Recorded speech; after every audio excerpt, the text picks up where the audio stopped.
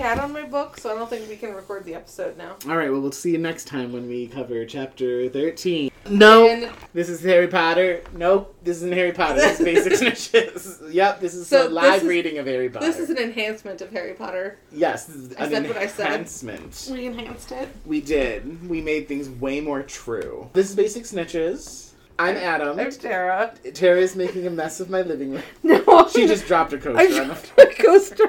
As long as you don't... When you bent over to pick that up, the wine was right over the computer. I was like, don't you dare. My sweatshirt has wine on it now because of Crazy Boy. I apologize for my child's actions. It's pink. It'll blend in. It's fine. And today we are discussing chapter 12 of War and Peace. AKA chapter 12 of Harry Potter and... Don't make me say it. The Deathly Hallows. And the name of that chapter is... Magic is Might. So before we jump into everything, we just want to take a moment to acknowledge our amazing patrons. You can also be an amazing patron. Starting at $5 a month, we have 2 tiers. $5 and $10 get lots of extra BS from us, because we are Basic Snitches, after all. I was just going to say, the BS stands for Basic Snitches. We don't make bullshit. We just make basic shit. Anyway. That could be a t-shirt, honestly. One of the other perks of being one of our patrons is we will acknowledge you on every episode. So we do want to give a shout out to our amazing patrons right now. And they are Ashley, Brian, Brittany, Jen, Mary Beth, Megan, Niecy, Nicole, and Olivia. Thank you guys for supporting us and listening to our voices extra every week. If you want to hear us try to play some new games, there's a new one coming at you this week on the Patreon. And that is only for Patreons, so sign up so you can hear us talk some more. Go Patreons. Yeah! Winner and loser of last chapter. Mundungus is the loser and Kreacher is the winner. Yes. I came prepared today. Yes. I know that the whole chapter was really just about, like, Harry and Lupin having, like, their little argument. But then Mundungus existed. I forgot about that, too. But, like, Mundungus came back, and I was like, fuck that guy. So he's gotta lose. Yeah, like, Lupin would definitely have lost this if it weren't for Yeah, Mundungus, well, and it's, again, another moment to be reminded of where Kreacher is coming from, his whole trajectory, and it's just nice. Well, I wrote a thing. You did. Where did I put my fucking phone? It's right there by your hand. You were like, it's by my ass. I'm like, yep, your hand's also there too. You could have just picked it up, but nope, it's by your ass. Fine, you win. Sorry, friends. Are we recording? Oh yeah, you're like, I'm looking at your OneNote. We are recording. Good. See, it's happening. Okay. Take it away. Chapter 12, Magic is Might. A couple of months later, the trio is still evading Death Eaters at Grimmauld Place. So, correction, the trio doesn't spend this whole book in the Forest of Dean.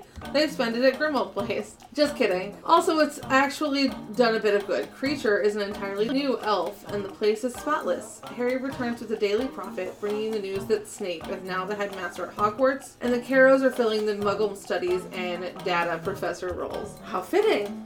Hermione has the forethought to remove Phineas Nigellus from the wall in order to ensure he can't spill secrets to Snape. They go back to very elaborate planning, which is fantastic, but Harry pushes them to act and go to the Ministry tomorrow. Hermione in particular has reservations, but I think this is the push they need to combat the stagnation.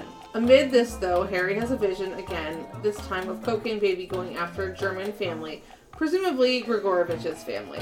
Once Harry comes out of his vision, he sort of gets scolded again.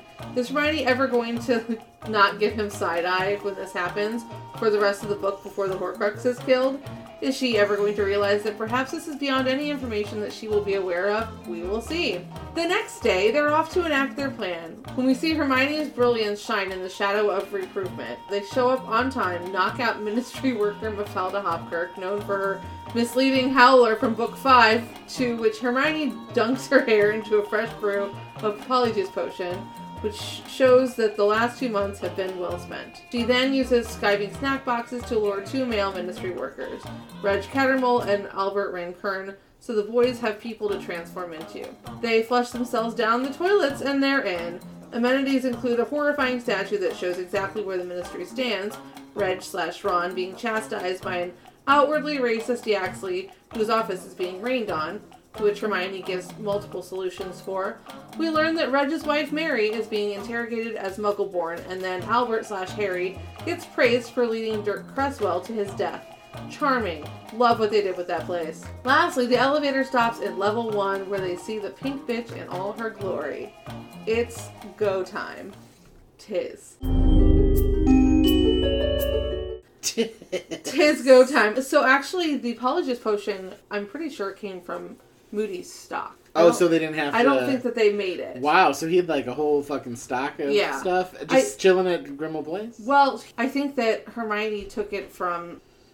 I have no idea how it got to Hermione, now that I'm thinking about it. Because she says later on she'd taken his whole stock. She said it earlier, but I was assuming she took it at the Burrow. But how could she do that? Because he died and Mundungus didn't go to the Burrow. So we're sure that they didn't make it? Yeah, she flat out says later on or at some point in the book that they took. So maybe it was at Grimmauld Place, or maybe they were like, here's some extra when they left. I don't know, maybe Horse Poopy didn't think about it. It's interesting, because I was at the very least like, wow, 2 months have passed pretty much now.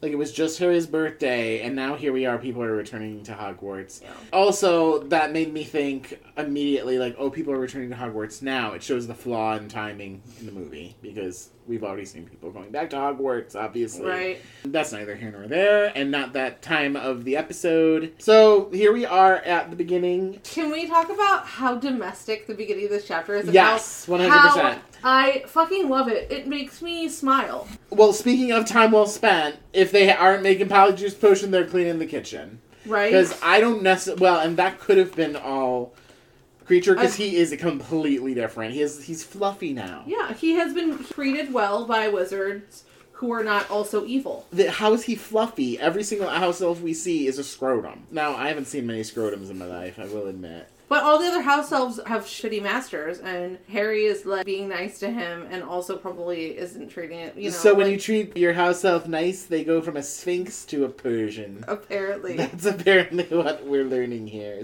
But I fucking love it. We get some really brilliant, lovely things in some of these chapters that we have. This first part of this chapter, though, it's just very domestic. My big problem is that I want to kind of sit in that space a little bit more. Now, no one wants to read a book where they're just, chilling and doing domestic shit at Grimmauld Place. But you also want to know that is happening, and it's nice to know that it's been a couple of months of this. And that, of course, they've done their research. Yeah. Like, more than anything. Harry comes back and he's got a newspaper and dinner's on the stove and everything's clean. It's very cozy. It's lovely. I was just talking about how today feels like the first day of autumn because yesterday I went on a hike and I was wearing a t-shirt and my capris.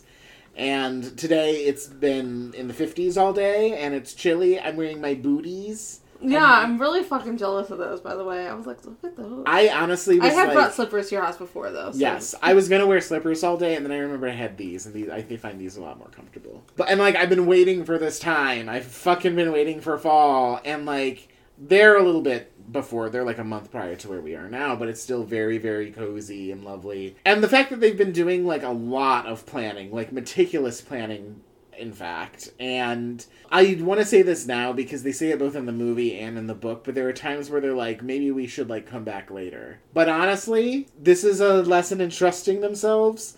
And some of it was coincidence as we get through this chapter and the next chapter. But everything goes perfectly. Honestly, I don't think that they could have asked for it to go any more perfect than it did, all things considered. I agree. And here's the thing is, it starts off and you're like, all right, it's we're working. ready. It's going okay. You definitely get that it's going okay feeling. But we do get Harry being like, let's just do it tomorrow. And everyone be like, hold on, what? And I really appreciate Harry saying that because we talk about a lot of classifications. We talked about Enneagram, the fact that I had just recorded with you guys on Podcast in Death, and you mentioned Enneagrams and how apparently I have the same Enneagram as both Eve and Rourke, which if you want to see how I felt about that, go listen to Tara's other podcast. Yeah, and Jen. And Jen. Jen is a Quen. And AJ, of course. AJ's not a Quen yet. I mean, she's a Quen in spirit, but she's not a Quen officially in our podcast. So.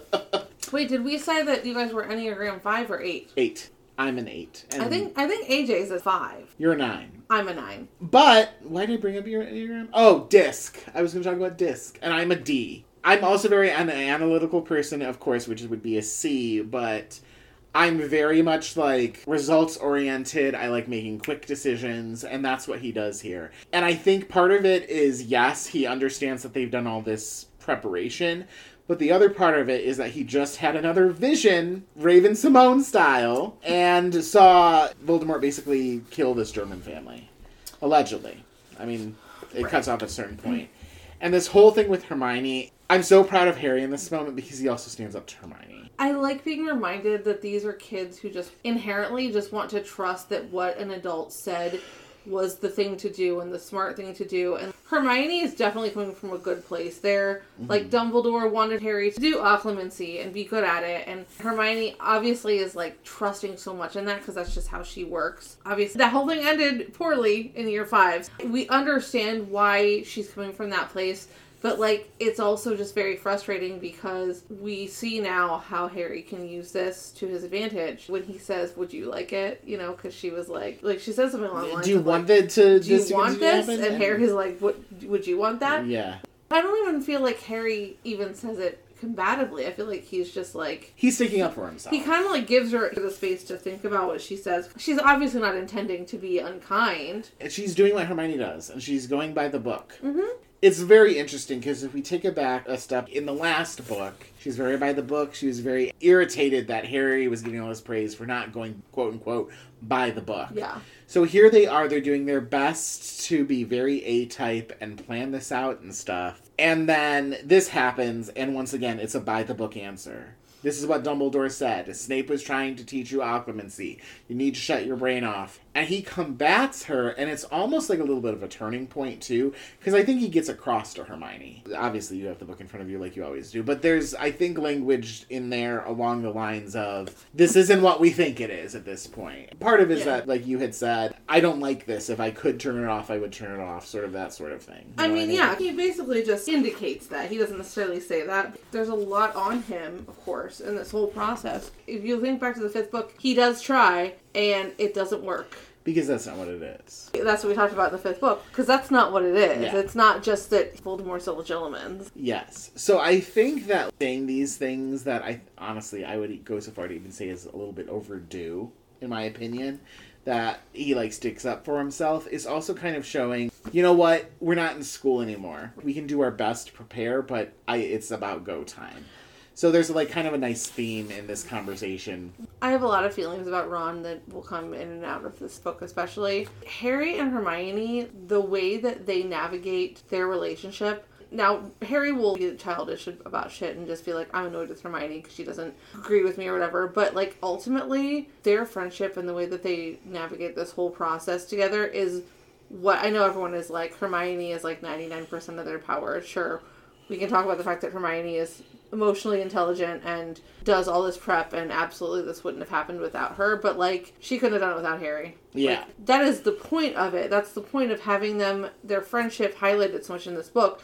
But these are the kind of conversations that adults have. And Hermione has to be told, the option of doing occlumency is not there. Yeah. So let's use this to our advantage. Harry needs to be continually challenged, and Hermione is going to do that. She's going to at least push him to a place where he would say these things. You're kind of wrong, Hermione, but at the same time, like, that is an interaction that was necessary. Mm-hmm. I do want to touch on one other thing that you said. I think that you were making, like, a general, like, some things that people say online, sort of comment, where Hermione is 99% of the thing. Oh, because yeah. You totally are right that, like, Hermione couldn't do this without Harry, etc. What I say to people who like to make those kind of broad statements of, like, oh, they couldn't have done this without Hermione, etc. They couldn't have, but that's the whole fucking point of a series about friends. But also, like, if that was the case, that was the reality, how fucking boring would that have been? Like, we talk all the time about how these characters are so robust and flawed and things like that. If Hermione was perfect and was able to do everything, they would have found all the Horcruxes by this point, and we'd be at the Battle of Hogwarts in the next chapter. You know what I mean? It would be a much shorter book. So, and the fact that she is still, like, a young woman, and she is trying to learn and, like, adapt, and she's going off into the quote-unquote real world. under circumstances that she probably did not expect. No, not at all. This will happen throughout the rest of the book, too. That is where I tend to even remind myself to give Ron some slack. Yeah. It's because these are children. 2 out of these 3 children have lived in pretty ideal circumstances their entire lives. Right. But we appreciate Hermione challenging Harry, but we love that Harry stood up for himself. The only other thing that I do want to bring up, of course, is that Snape is headmaster. Now, of course, this is the first time I've reread that since finishing the thing. And I'm like, well, as a rereader, that's not the worst thing in the fucking world. Of course, to them it is. Right. But this is one of those nuances of coming back where, like, now ultimately, and I mean, especially us who have talked about this constantly, and did a special episode on Snape, that was one of those, like, cheeky little things as the reader this time where it was like, oh, like, they think this is a bad thing. But I know we just kind of, like, talked about Hermione and her, like, humanity. But then the fact that she has that forethought to go immediately. Oh, immediately. I'm like, holy shit, that is so fucking smart. But let's take a step back and think about, okay, but, like, Snape can talk to Dumbledore, who's in that office, which is, like, of course, the secret little thing that they have. Yeah. But they don't know that, and they don't think about that, or, the nuances of, like, Dumbledore, if it was that, like, Snape maliciously killed Dumbledore could, like, you know, antagonize him the most he could. Oh, you know I'm sure Dumbledore antagonizes him anyway, because Dumbledore's a pain in the ass. He probably, like, talks to Snape while he's trying to work. He's probably like, hey. Probably. What's up, you know? Or corrects him on things. Right. One thing I thought about when I read this time around was While you're doing this, can I open another bottle of wine? Always. When I read this time around, and I read the article about Snape becoming headmaster, and I know y'all know that I don't actually like Snape, but I'm also just relieved to be reminded that Snape is in that position, because we know that Snape is a double agent. Then you hear that the fucking Carrows are there, and you're like, those guys are shitty. The 3 of them talk about how, like, McGonagall and Flitwick and Sprout, that is Adam opening wine. Thank you for explaining it, because I was like, oh, that's not gonna read well. The squeaky. They're already having the conversation of the professors there to protect the children, and it's really nice because as a reader, as someone who knows, you know that Snape is also protecting the children. Right. Even though at this point they're like, fucking great, Snape. The worst thing in this situation is the Carrows are there, and then one of them is in Muggle studies. Like, that's laughable. That's some, like, Republican appointee shit. I'm peeing in a glass again. Would you like me to pee in your glass? I want to finish drinking this first. What does it say? It says, wine so delicately pulls from us so the stories we hadn't planned to tell. If you drink... I have no idea what you just said, but okay. It means if you drink wine, then you got loose lips. North lips, not the southern lips, but probably southern lips as well. Jesus. Pointing some dumb bitch who ain't never read a book to the Department of Education, you know? I mean, we all knew that. These are the Republicans, right? The Death Eaters. You can see it in their really poor attempts at anything these days, so... Just like this book ends, the Democrats win. If only we could be assured that that would be real life. Karma's a-coming. Oh, I do want to talk about the other reason why it's really great that Harry is just like, let's just fucking go. Because everyone is too fucking stressed about it. Because Ron says, Dad always told us ministry people use the flu network. And then he says, people from magical maintenance wears navy blue or whatever. And Hermione's like, you never told us that. She's very clearly stressed about this. And the fact that they fight over this is probably another reason that Harry is like, you know what? Let's just go. Absolutely. And I think there was something that he said is like, you know what? We continue to plan for a month and we waste more time. No time like the present. Mm-hmm. So yeah, I like that because there are some little nuances in there. So well, especially because it sounds like they didn't think about anything beyond getting there. So what was the next month going to do? Because they're still working on this. Exactly. God bless them, but in a way, they are children. It's tough to say this as a planner, but like whether you're planning a party, an event, or a show, this has happened a million times. You can be as prepared as you want sometimes, but sometimes things are going to go the way they go. And you can't, like, control it, you know? So they apparate off that step. Well, no, one more thing I wanted to say about it, because what you just said, like, they are only working with the information that they have. They have no idea. They don't work in the ministry. Mm-hmm. Hermione's been to the Ministry once, and that was, to, like, try to save Sirius. Harry was told he couldn't go back to fucking school, and then also to save Sirius. And, Ron came with his dad all that time, so he only knows what his dad does. Like, these kids, I know that they've been spying for a month, but, like, they have very, very little knowledge. They're really only working with what they have, so what could they have planned when they got inside anyway? Yes. I also want to give them credit, because, I mean, well, that's what I'm saying, is I want to give them all that credit, because what else would they have? Like, in a way, Harry's trip during that, like, little infraction or whatever with Mathilda Hopkirk, ironically. Right. It was a benefit to him. He at least learned something. He learned a little bit of the map of the Ministry and stuff. I think they did a great job, all things considered, and I think that it's a great idea to leave. Now, of course, once they get there, things are quite different than they are in the movie, which we'll get to when we get to the movie as well. But it starts with Hermione, I think, stupefying Mathilda. Mafalda? Yeah, sorry. I always call her Mathilda. Mathilda. Mathilda. I think it's Mafalda Hopkirk. I think you're probably right. I'm going to continue calling her Mathilda, though. Okay. So... That's not going to be confusing at all. Yeah, because there's also a Mathilda in this chapter. She stupefies her or something. So they clearly were like, this is the bitch we're gonna get. This is the one that we have been watching. Because for the other two, it seems like they're like, let's just find two people and happen to use the skiving snack box on them. Mafalda they've been following, and I believe Reg as well, because they were like, we'll be late for magical maintenance. Whatever. So they clearly had been keeping an eye on this guy a little bit too. So it was only like, okay, let's focus on these two people. I think Rainkern is the only one that they just like were like, well, we need the third person. It's so funny because those two people are so instrumental on this particular day. Right? Like so instrumental, like to the point where when we were watching the movie, I was like, it's funny knowing who these three characters are, that these just happen to be who they choose. But the two that they happen to pick are just instrumental. And then the one that Harry has, the third, I imagine what they were saying is like, let's focus on two people. It's easier to pick two people and then just know that the third one is going to be a rando. Even then, they don't know who they know in the Ministry. Exactly. They just know them by sight and who they're following. And I imagine the people who Ron and Hermione choose, for a lack of a better word, that is better encompassing of both of them are kind of mousy. So I think they probably were like, they maybe look a little bit more easier to... Yeah, because I think that they thought that they were just going to go in and try to blend in. Listen, magical maintenance, okay, like real life maintenance teams, those fuckers can go anywhere.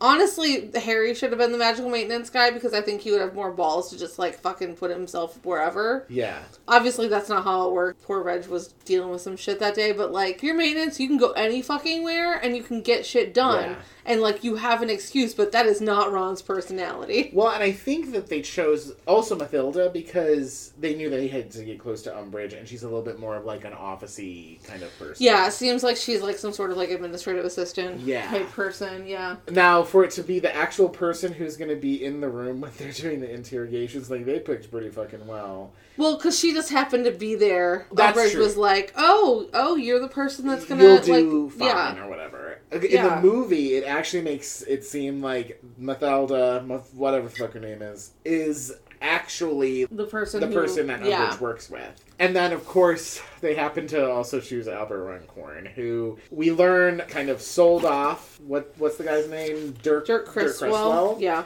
And potentially also even the Cattermoles, in a way. Yeah. It sounds like he's just been being really you find shady. that out in the next chapter. This guy is probably, like, some slimy, like, middle management dude. He's in a pretty comfortable place, but he probably doesn't do jack shit. That's what I have assumed Rainkern is. He's probably from some rich, pureblood family. Started working in the Ministry right at Hogwarts, and, like, 20 years later, he's just there. Ding dong. He probably has moved up a little bit. He seems important enough. Right, but he's never going to be, like, anything exciting. Just making assumptions about people that we know fucking nothing about. But I think you're sort of right, because it's funny, because the movie, like you had said, it shows to include that actor in the, like, cutscene when Boy George came in. Oh, yeah. He was there, and it's like, it almost made it seem like Albert and Umbridge were working together, where, of course, we realized that that's not really the case either. Right. So they happen to get these two folks. The real Albert and Reg go home. Poor Mathilda is in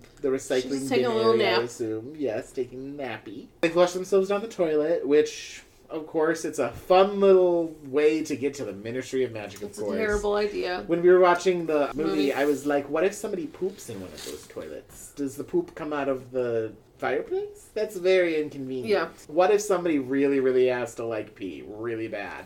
Drank too much coffee on the commute in, and they have to go in there. I mean, the answer probably is they see that type of line, especially in the men's toilets at that hour of the day, and they're like, nah, I'm good. That's probably the answer. That's what I would do. Be like, I will pee somewhere else. Thank you. And they flush themselves down the toilets. Very non-hygienic. I wonder what... Listen, the infection preventionist at the Ministry of Magic could be like, could we maybe come up with a better idea? Get Ashley in here for an episode to talk about the issues with... I mean, we could talk about the issues of the Ministry of Magic for the rest of the podcast forever. Right.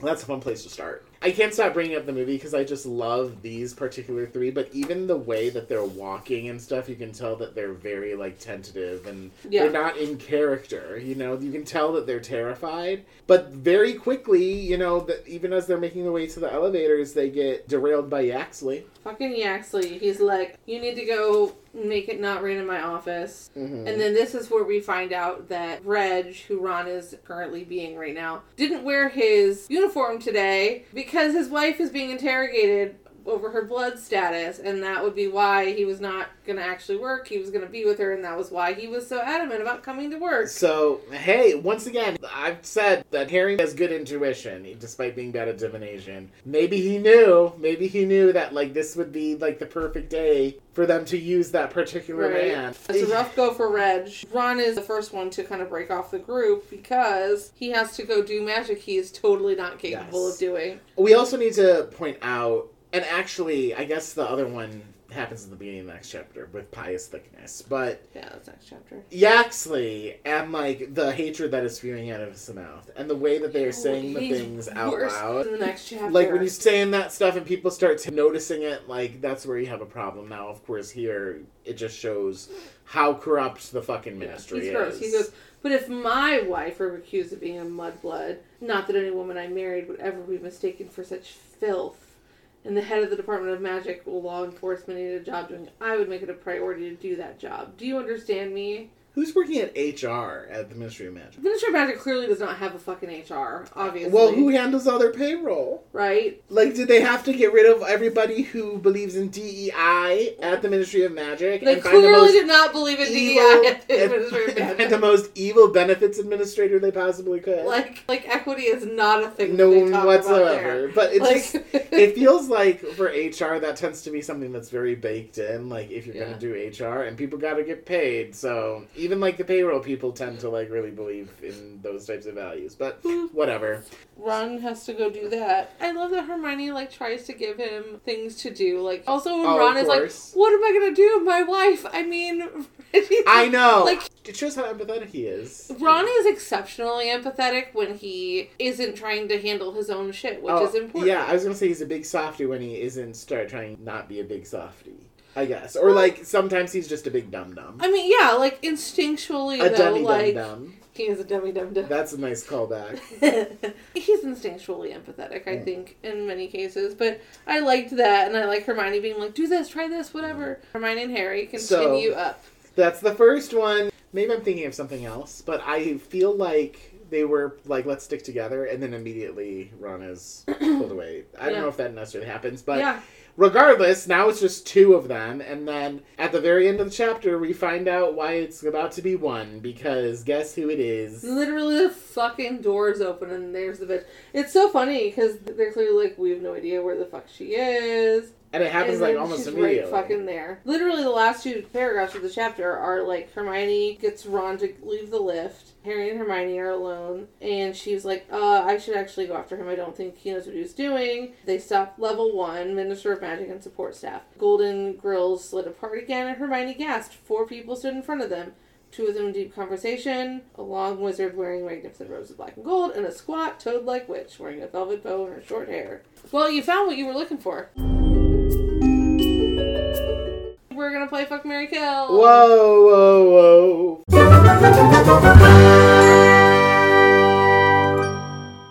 Fuck, Marry, Kill. They're all like, meh. Okay, well, get me excited. Well, you know, that's how I feel about myself and things I do. You always say fuck when it comes to a game. I'm always like, yay. So, the first fuck, marry, kill are treats that Kreacher makes. Treats? I don't know, even know if I, remembered. So the three things that Kreacher makes for our trio are treacle tart, French onion soup, and stew. Oh my god, the treacle tart is dying. Okay. Same. I'm a pie bitch. Everyone knows this, but treacle is weird. Okay, I don't actually know what it is. Syrupy, sugary, like gelatinous. A pecan pie or worse. I think worse. Okay, well I say worse. Like I don't love pecan pie. I would fuck up a pecan pie. Oh yeah, give me the pecan pie. So is it more or gelatiny? Is it pecan pie? It's pecan, I guess. A pecan is what you put under your grandma's bed. What? So that she can pee in it. Oh my god! Because she can't make it to the bathroom because she has arthritis. I mean, I guess. Someone told me that once. I don't have a preference. Tomato, pecan. So then what else are you going to do with that French onion soup? I think I have to marry the French onion soup. Right, if it's good French onion soup, if it's Julia Child level French onion soup. But it's very hard because on a cold, French onion soup or stew would be a great meal for today. I would marry the fuck out of stew, actually. I think I'm going to fuck the stew because it's meatier. Okay, I'm gonna marry the stew and I'm gonna fuck the French onion soup. I respect it. Yeah. Both of our answers are correct. Fuck That's treacle tart. And by fuck it, we mean murder. There are so many other lovely tarts that you could have made. You're also a lovely tart, if you don't mind me saying. Thanks. I am a lovely tart. Is a tart like a slutty person? I think so. Okay. I'm not a slutty person. You're not really, but you're still a lovely tart. But my name is Tara, and my name has auto-corrected a sweet potato tart. Sweet potato tart, but my name has auto-corrected tart before. Next one is the different ways that they take out the people that they're portraying. So, what I want to happen to me. Is that what we're saying? Fuck, marry, kill. Being stupefied, eating a nosebleed nougat, or eating a puking pastille. Well, I'm going to marry being super because I then get to have a nice nap and I could use one of those. Same. So I'm going to marry being Same. stupid. And I'm a fuck nosebleed. Me too. Because I get nosebleeds all the time. Puking is the worst. It's the worst. It's the fucking worst. It's fucking worst. I have had food poisoning a lot of times in my life. When you legitimately need to throw up, your body is forcing you to throw up, it is one of the worst things fucking ever. Especially when it's constant like that, so that can die. No, thank you. I get bloody noses all the time. Yes, I'm afraid of blood for some reason. I'm not afraid of my own blood. But when I see somebody else get bloody, it's just my empathy, I guess. That's my empathy, I guess. The next one are departments at the Ministry of Magic. I knew you were going to do something with the departments. When I saw, because you quizzed me on them, I'm like, this is going to come up in Tara's game. I know it. But I don't remember what they are, so if it was a quiz, I would have failed. Despite knowing it. So the three departments are the Goblin Liaison Office, the Pest Advisory Bureau, and the Department for the Regulation and Control of Magical Creatures. That one is getting married. Me that too. That is broad enough. The other two, I'm kind of I don't really care about the goblins. I've had enough of goblins. Goblins are up in Hogwarts Legacy. I'm sick of it. I don't care about I wish them equality, but fuck that department. I don't care. I don't want to work there. Pest, I'm interested. I'm intrigued, so I will fuck it. I have the same answers. Do. The next one is ways to hopefully stop raining in the office. Okay. So these are the options. Is one of them an umbrella? These are the options that Hermione gave Ron. Okay. Use Finita Incantatem. If that doesn't work, she says, try an atmospheric charm, which sounds very complicated. Or just use Impervious to protect his belongings, which I believe Impervious, it's like barrier. Yeah, it's like a barrier. So those are the three things she told Ron. If Finita Incantatem is the way to do it, I'm going to marry it. I'm just going to go based on what Hermione's recommending. The atmospheric charm, while it sounds complicated, it also has me more intrigued, I think. It sounds more interesting. You know, us gays like creating an environment, and sometimes I like a rainy day. And so I could just be like, okay. atmospheric charm, make it rain. If you ever learn how to do that, please teach Steve, because he loves rain. I can appreciate rain. Okay. I can appreciate a sunny day, too. Driving in the rain is the worst. I agree. That's when you use an atmosphere charm. You're like, I'm not driving through this shit. Right? I think I'm going to actually kill the barrier charm, whatever it is. Because I don't care about his belongings. If I were thinking about it from that standpoint, I would have the exact same answer. But I'm going to think about it just as, like, you're going to kill the atmosphere. I'm going to kill the atmosphere charm. Yes. Because it sounds like a lot of work. But I'm going to marry Impervious, and I'm going to fuck Finite Incantatum. Oh, why? Why are you marrying? Well, because Finite Incantatum has just always been a cool-sounding spell, and that sounds fun. You're going to have the sound of the spell. But also, we see the women use it a lot in the series, and that's badass as fuck. Badass. And I would, like, fuck that. You want to be badass. Yeah. Well, also, the, like, Impervious, it seems very reliable. If all else fails or you don't feel confident... Oh, okay, I can appreciate that. That's a very Hufflepuff answer of you. Well, you know me. Almost a Hufflepuff. Okay, the last one is the people in this chapter we fucking want to murder, but we can only choose one. Yaxley, Umbridge, Pious Thickness. Okay. I'm going to marry Pious Thickness. Because I feel like we hate him the least.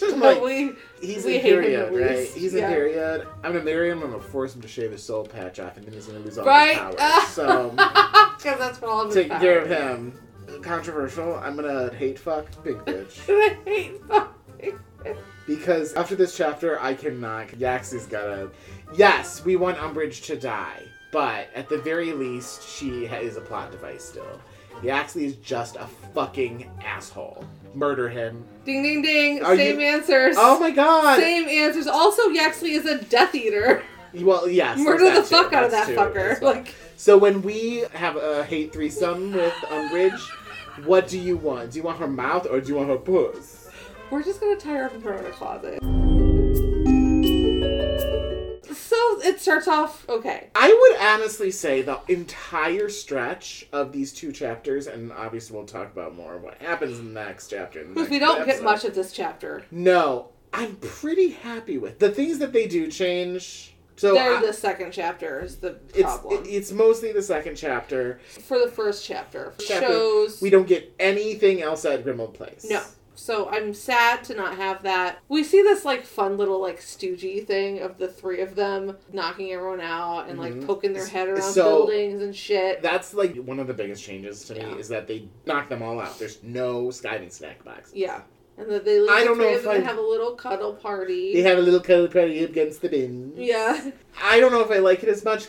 I mean, we don't see that they did all this planning. So no, there is that. It's literally just like, oh, now we're going to the Ministry of Magic. Let's go. But I like that they selected Hopkirk and Catterwall. Here it just seems, for all we know, it is completely fucking random. Completely fucking random. We talked about it a little earlier, too. Like, I do like the three actors playing the teenagers. Yeah, you were very astute at seeing how they were walking. The way it's described in the book is that Rankern is much taller, and he's beardy. Yeah, and then he's beardy and has curly hairs. They describe Reg as being kind of like small and squirrely or whatever. The actor who's playing Reg is definitely not small and squirrely because he's a little squirrely. He's a little squirrely, but he's not small. And they're about the same size. I was gonna say maybe it's because it's so different from the book, but I feel like Alfred Rancorn is smaller feeling to me. I don't know why. He does. Albert does not feel as powerful or scary in the movie. Yeah, the characterization, I think, for Runcorn in particular is a little disappointing to me.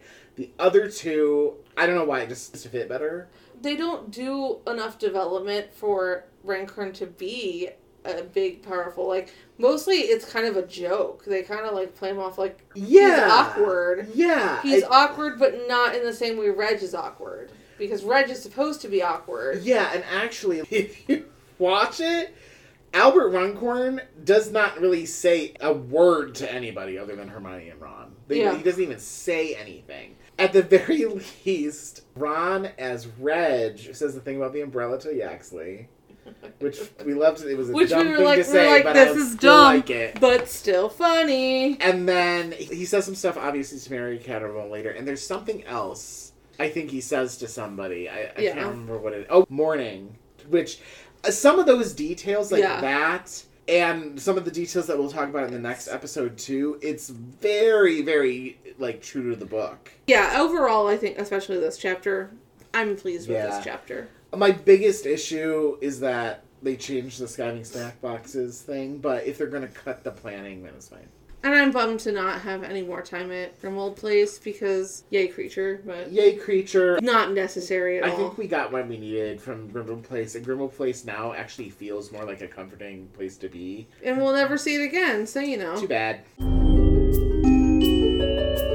Plus 20 to Harry for sticking up for himself, for kind of like pushing everybody to like go and do it on this day, but also I'm giving Ron and Hermione 15 points because they also did planning and did all of this. But I mean, Harry's the leader in this. You really get that sense up front, and the fact that he sticks up for himself. 10 to Kreacher, so 10 more towards that redemption, and especially after seeing him, like there's no way he's not going to get points later. You go Kreachers. You go Kreacher. I do not completely remember this redemption going the way that it did. So very, very, very cool to see that. And I'm also giving 5 points to Dirk Cresswell, Mathilda Hopkirk, because that's her name. Even though I wrote down Mafalda, whatever. Mathilda's her name. And then Reg Cattermole. I'm giving 5 points to all of them.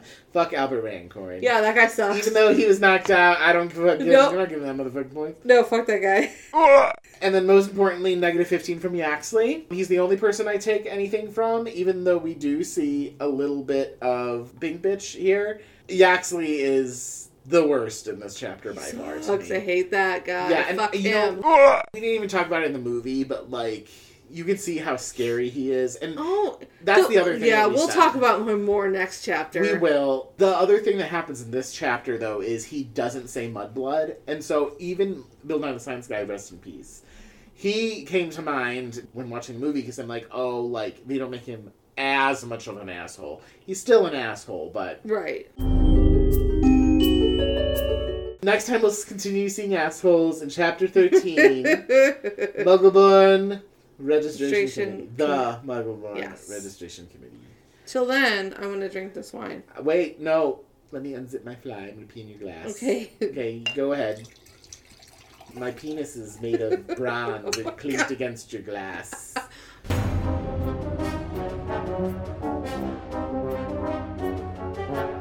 Basic Snitches is recorded and produced by Adam Bowers and Tara Corkery. Thanks so much for listening. Be sure to rate us 5 stars on your listening app of choice and share us with all your other friends who love Harry Potter and getting drunk. Yes. Join our social media pages, Facebook, Instagram. I never update Twitter, but we have that. We do. Also email basicsnitches@gmail.com. We also now have a website, basicsnitches.com, and a Patreon, patreon.com/basicsnitches. Join today and get exclusive content every week and be acknowledged in every single one of our episodes. Tarantalegra, dance bitch. I see you new friends who don't make me dance for nothing. Yeah, they ain't gonna come, honey. We out!